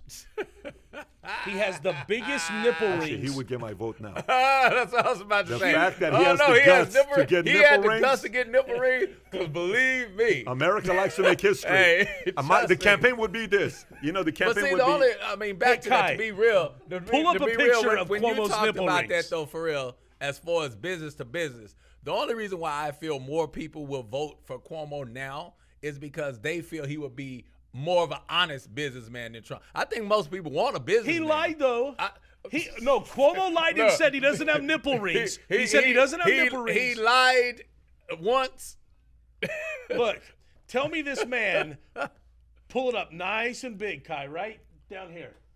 Okay, the man has nipple bars going through. The man lied and said, that's a bad lie. I don't have any nipple rings. You can see right here. Yeah, there's something really there. That's a bad lie. Bro, people got a lot of weird rings in different places. Buddy. If you think that's a big deal, you ain't seen a lot of people. That would stop privates. Look, hey, Matt. Yes or no, Matt? We got Matt Zapala in the house here. The one and only. There's a bunch of rings going on. One thing Matt and I have in common is Matt and I have in common is we both married the first woman we kissed. It's the one thing we both have in common. Yeah. It's scientifically Hey, proven. Pat, there is a question. Shout out to Sheena. There is a question that is coming in from the audience, and it's for Ray. Uh-huh. Are you ready for this question, Ray? I'm not sure, but let's go. Look, I'm just as fearless as Trump. Let's get it. If Patrick Bet-David were a tight end, would you lock him down? Without a doubt. Oh! You haven't seen my moves. You haven't seen my moves. And guess what? It doesn't matter. Ray. I've never met a tight end that could beat me. Tony Gonzalez, Shannon Sharp. Show him my highlights. Tony Gonzalez, Show Shannon him my Sharp. highlights. Look, I locked them all down. Me and Ella Suazo. Show him my highlights at the Cowboy Stadium. Look, unless he became a Hall of Fame tight end overnight, I'll lock him down. All right. Wow. Well, maybe we got to do that. And look, guys, Ray Crockett, the number 2, to me, the number 2 Denver Bronco to ever live, number 2 greatest Denver Bronco to ever live. Behind who? Tim Tebow. Let's just be honest. It's Tim Tebow, the greatest Denver Bronco. Well, I don't want to be on your list. You just ruined it. You just ruined it for the world. I don't want to be on your list. The Magic Man. So you got nothing else to say, Cuomo. So we're skipping that one. All right. So that's the part with Cuomo. So let me just ask you this to close it out.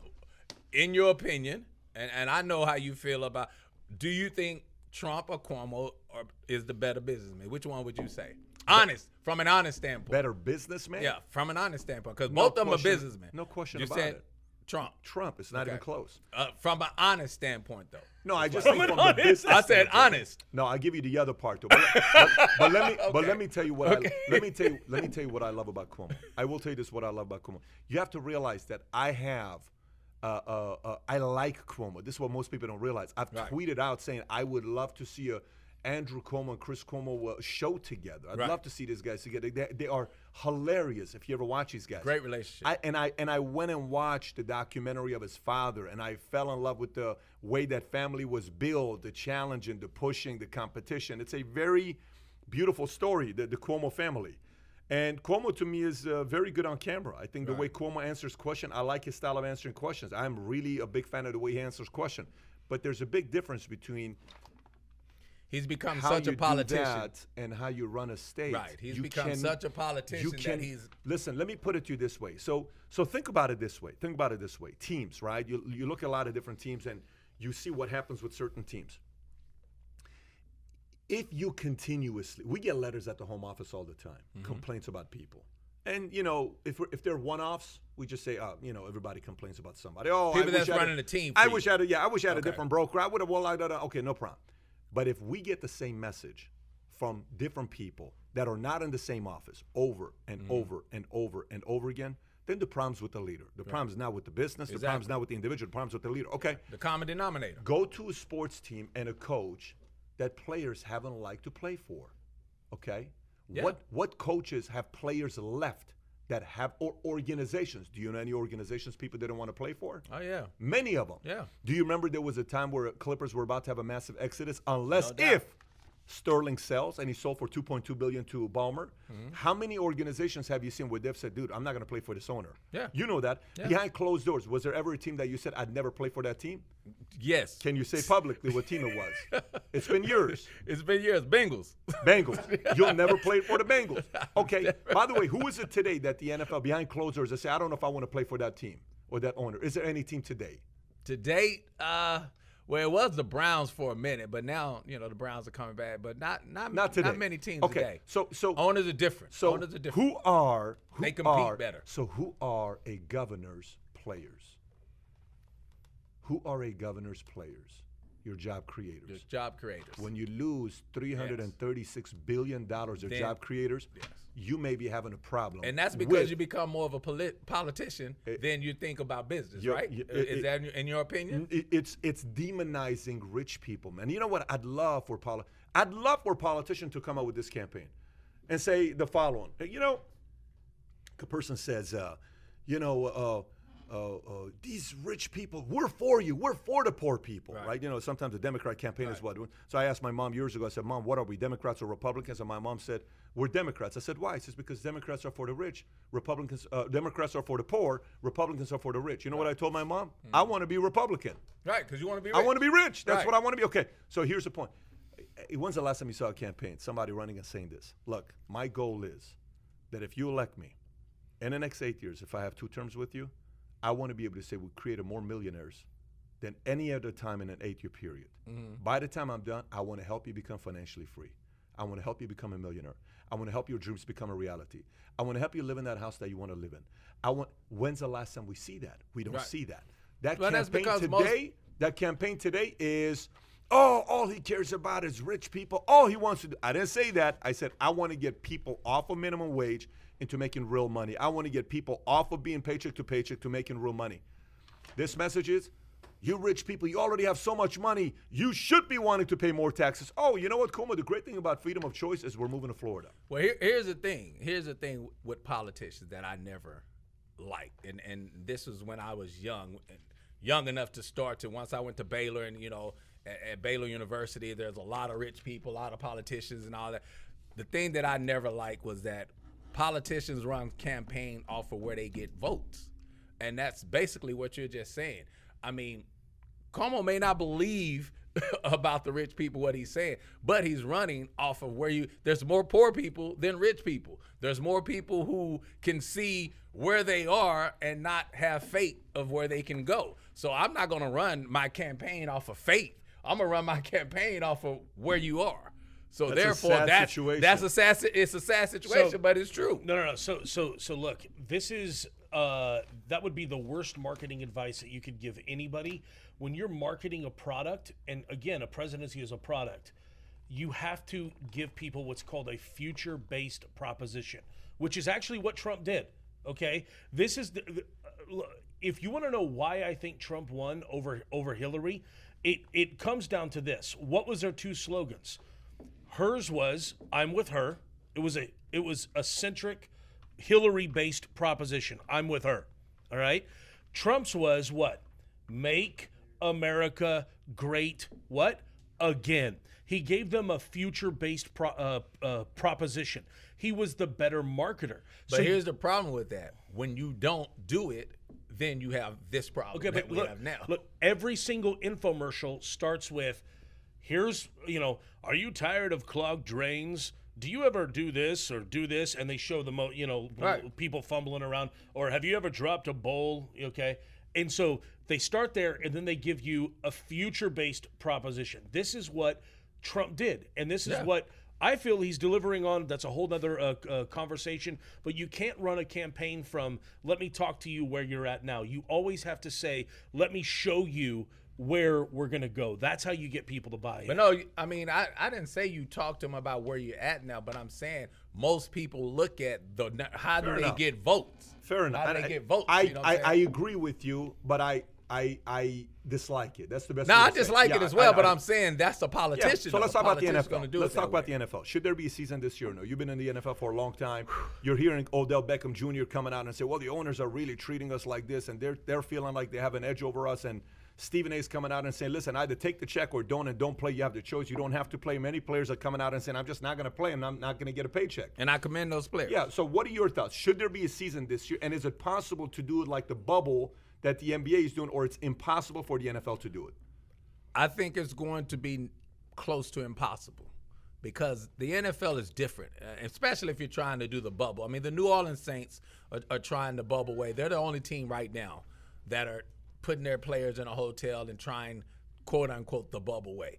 Most other teams, you go, you get tested. You might get tested every day or whatever. Now, the problem with that is you get to go home to your families and back into society or whatever. Now, when you come back, yes, you do get tested. But here's the problem with that. As far as I know, there's not a test that's going to show you right away.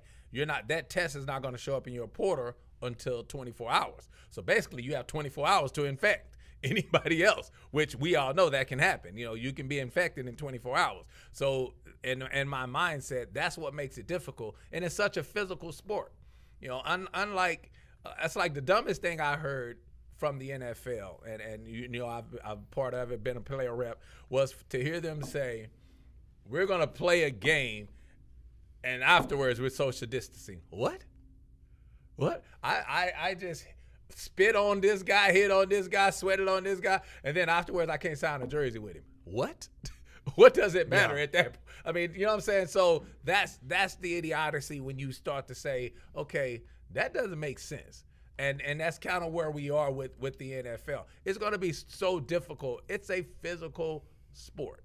It's a physical sport. You can't get around that. So is the better choice to just shut it down and just say, let's wait till next year? To get a better understanding and shut it down until we understand it. Tough. It's tough. And I agree. Now, what you made a point earlier, Stephen A. Yeah. And it was the point that I thought, even with Trump and with some of these other people who said we're boycotting the NFL. I thought this the whole time. I'm like, who does that hurt?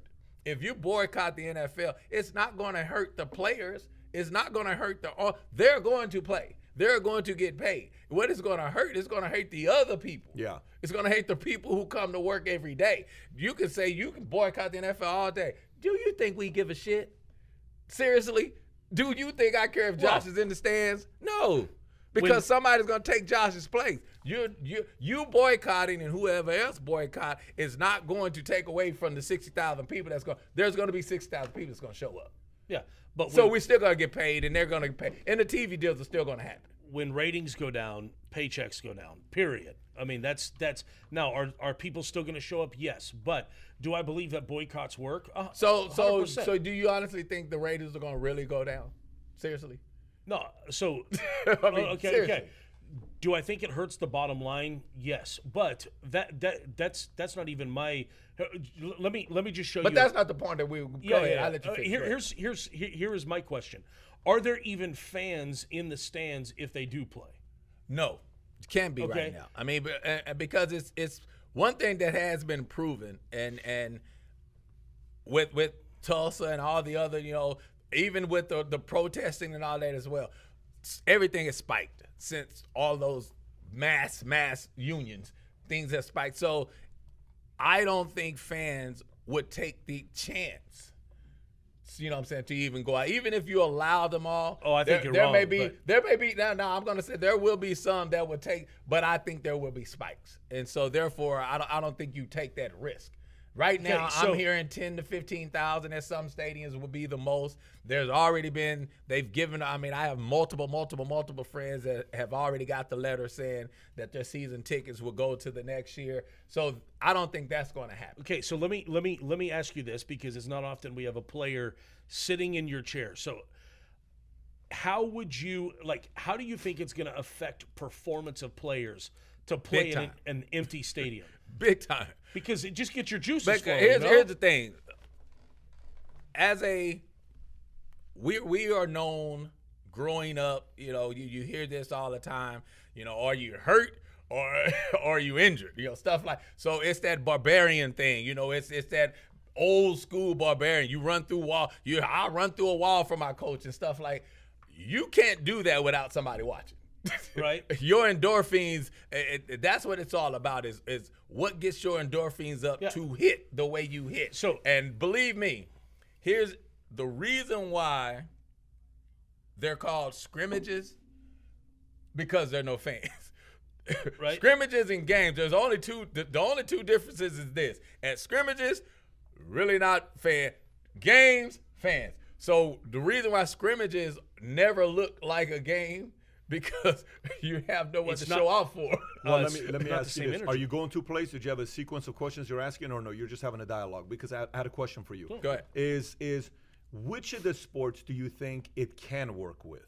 Because MLB, they're saying they're going to shut it down. And Rob Manfred, in my opinion, is the worst commissioner of all these sports. So you think out of all the sports, the only one that it can work is basketball? I think so, because if you look at it, the interaction is different in basketball. And basketball actually sometimes, and I don't know if you guys played basketball before, but me being a basketball player and watching in smaller arenas, sometimes it looks better than in bigger arenas, because you know what?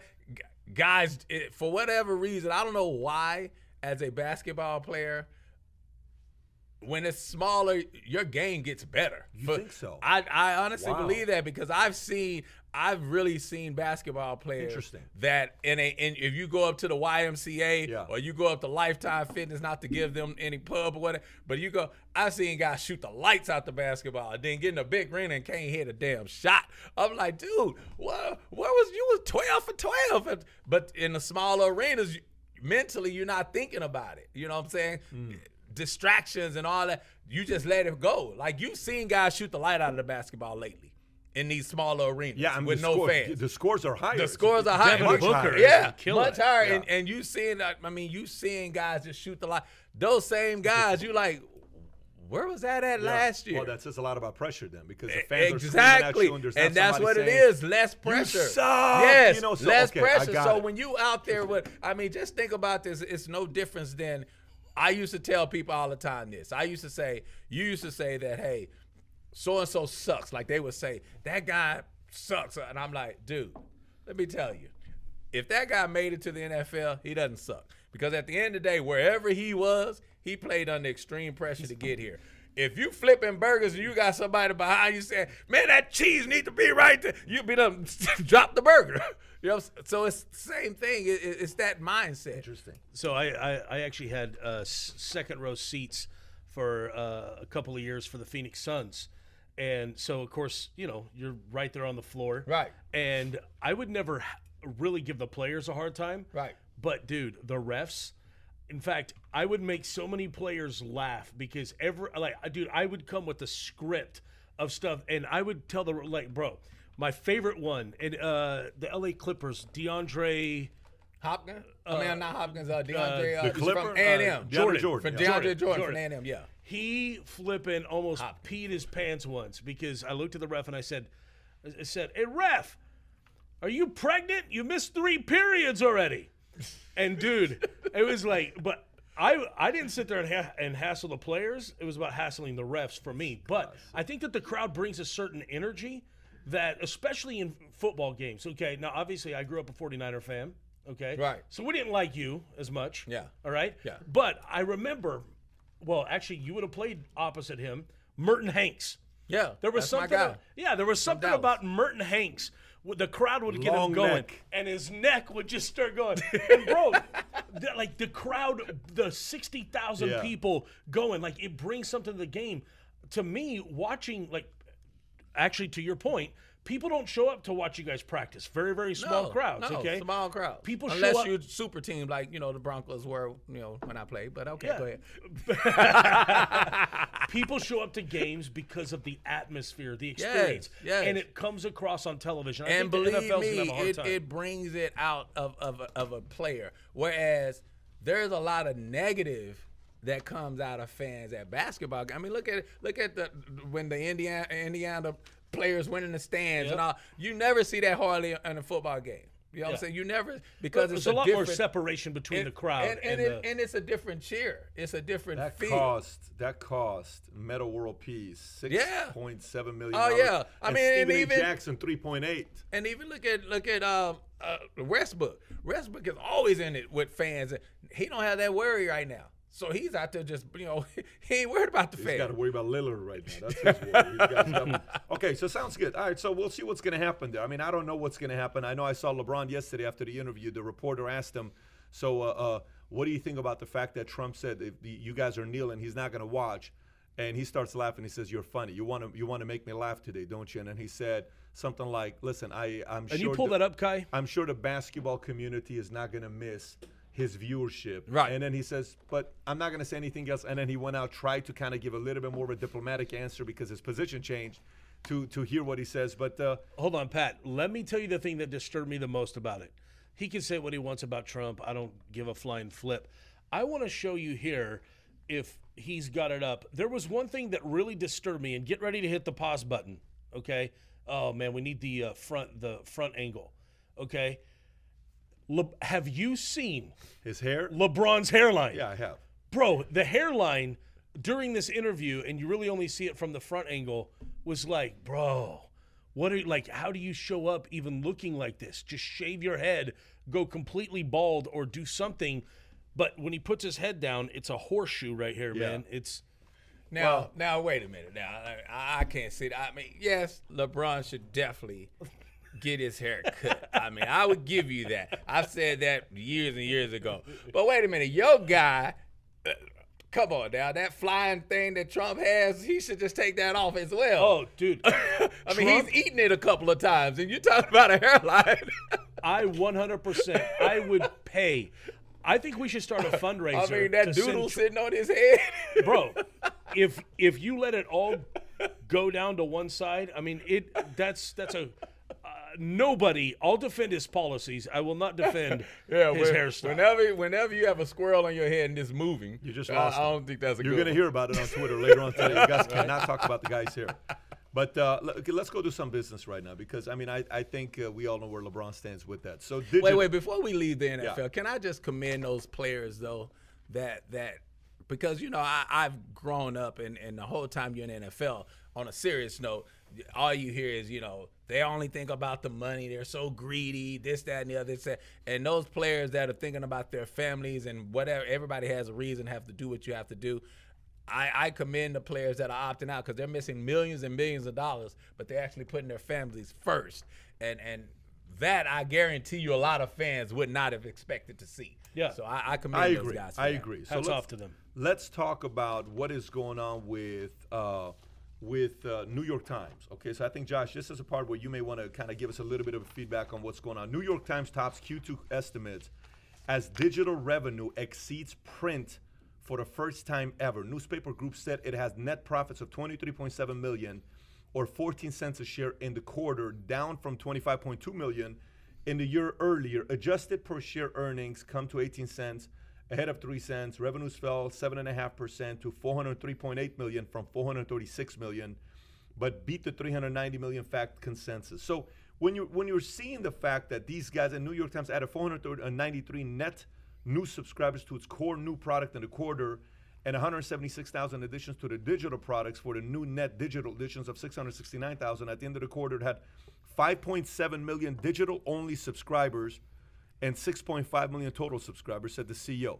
What do you think? What do you think this says about where the direction we're going with digital media? You know what? It's not just digital media; it's journalism in a whole. Because this says a lot more than it's funny, Pat, because these stories are tucked away in little places that people never read, and they just oh, okay, that's fine. But they don't actually hear the underlying implications of what's being said here. Okay, here's my takeaway. Now, how many people get the New York Times just to belong to, it's kind of like the members only jacket. Right. All right. You get it just to have it laying there because when people come in your office, you want to look smart.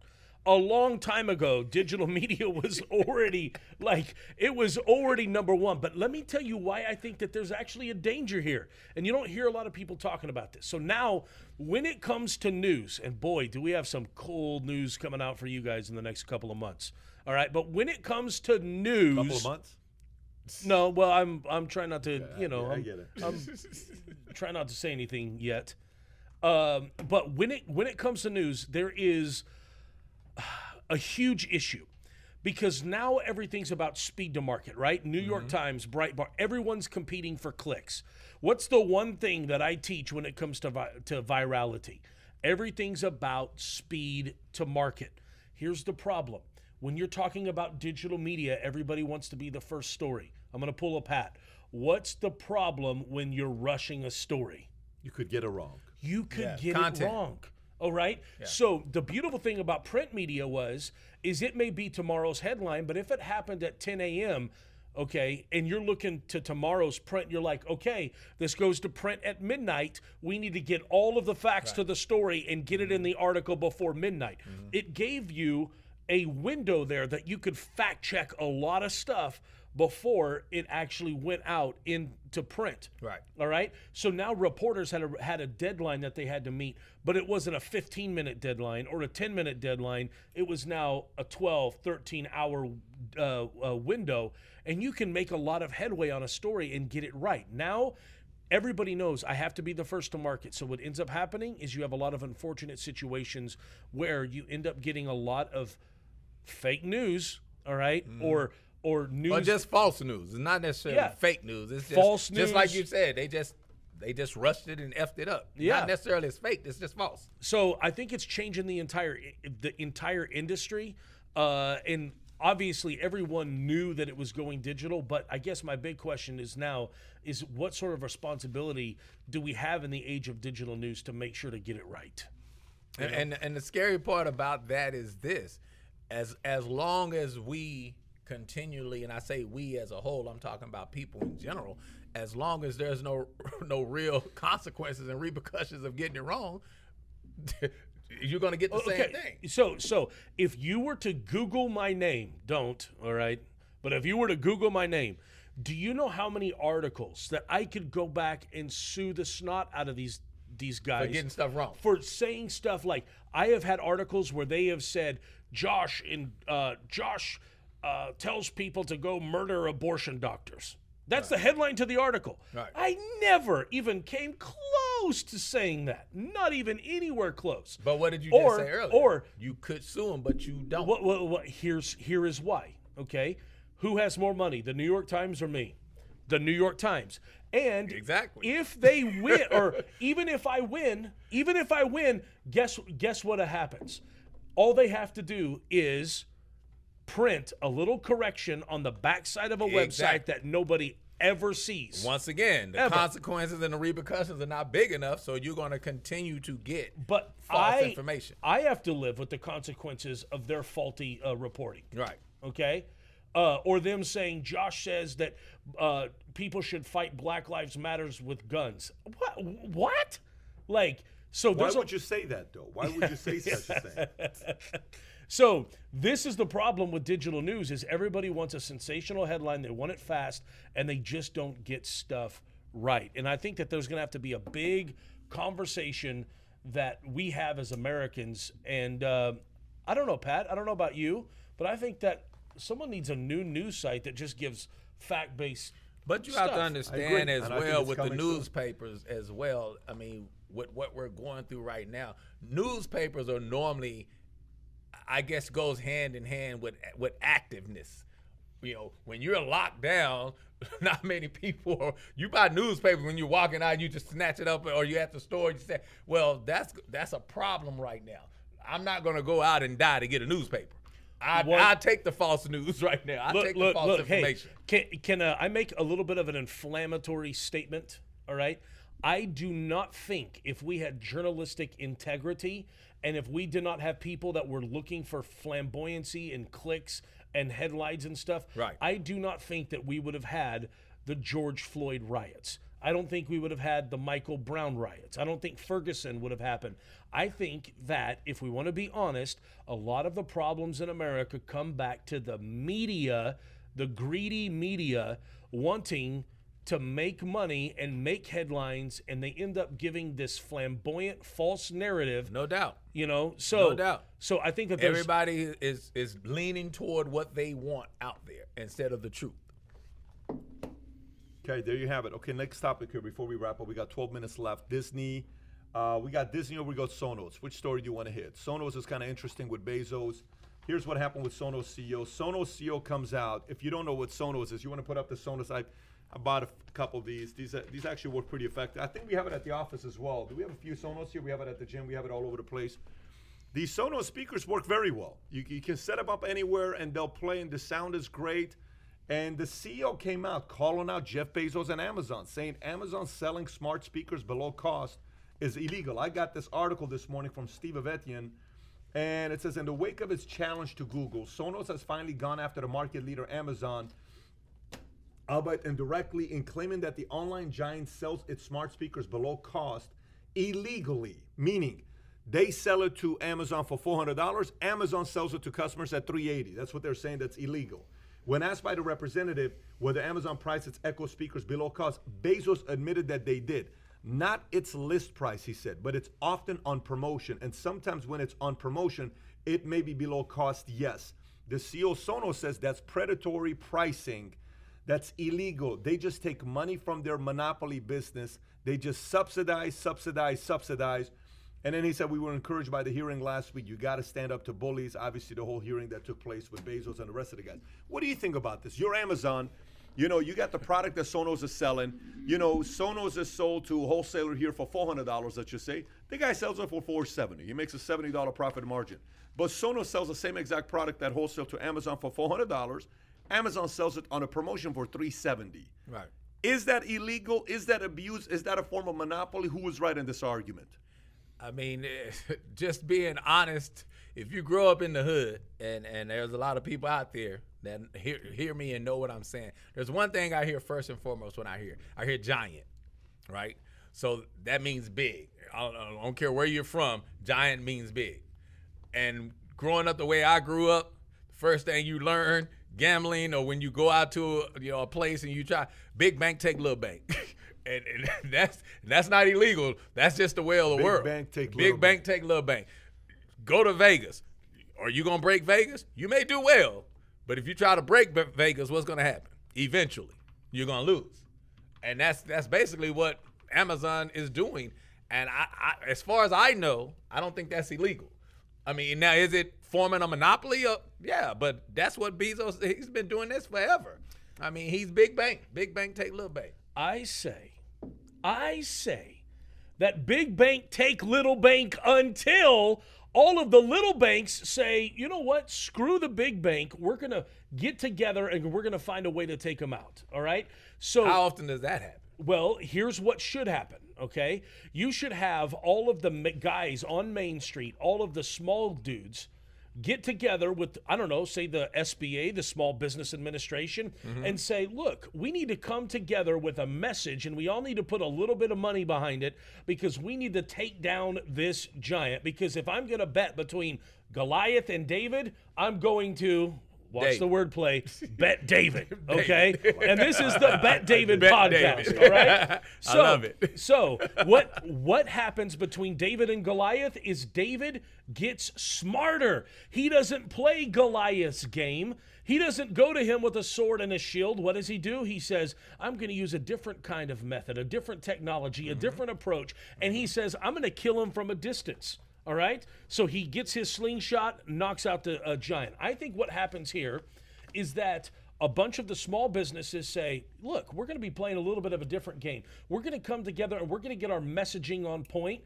and we're going to come up with a Main Street message that makes Americans want to ditch Amazon and come back to us. So you got to find a different way to play the game. It's like when Texas. So I'm sure you've heard the slogan, "Don't mess with Texas," right? No doubt. Don't mess with Texas was actually a littering campaign.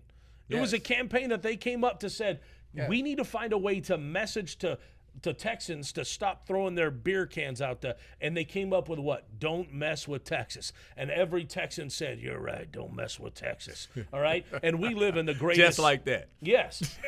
But they got together and they created a campaign that made Texans feel proud to be Texans. Okay? So we need to find a way to do the same thing. Let me also point out one quick thing about Amazon. A lot of people give Amazon a bad name on the flip side of the coin, and they say, well, Amazon's a big company. You got to realize this, guys. Amazon's an eBay, okay? Now, they do have their own brands and have all this stuff, but most of what Amazon does is sell somebody else's stuff. They sell someone else's product. It's a collection of stores.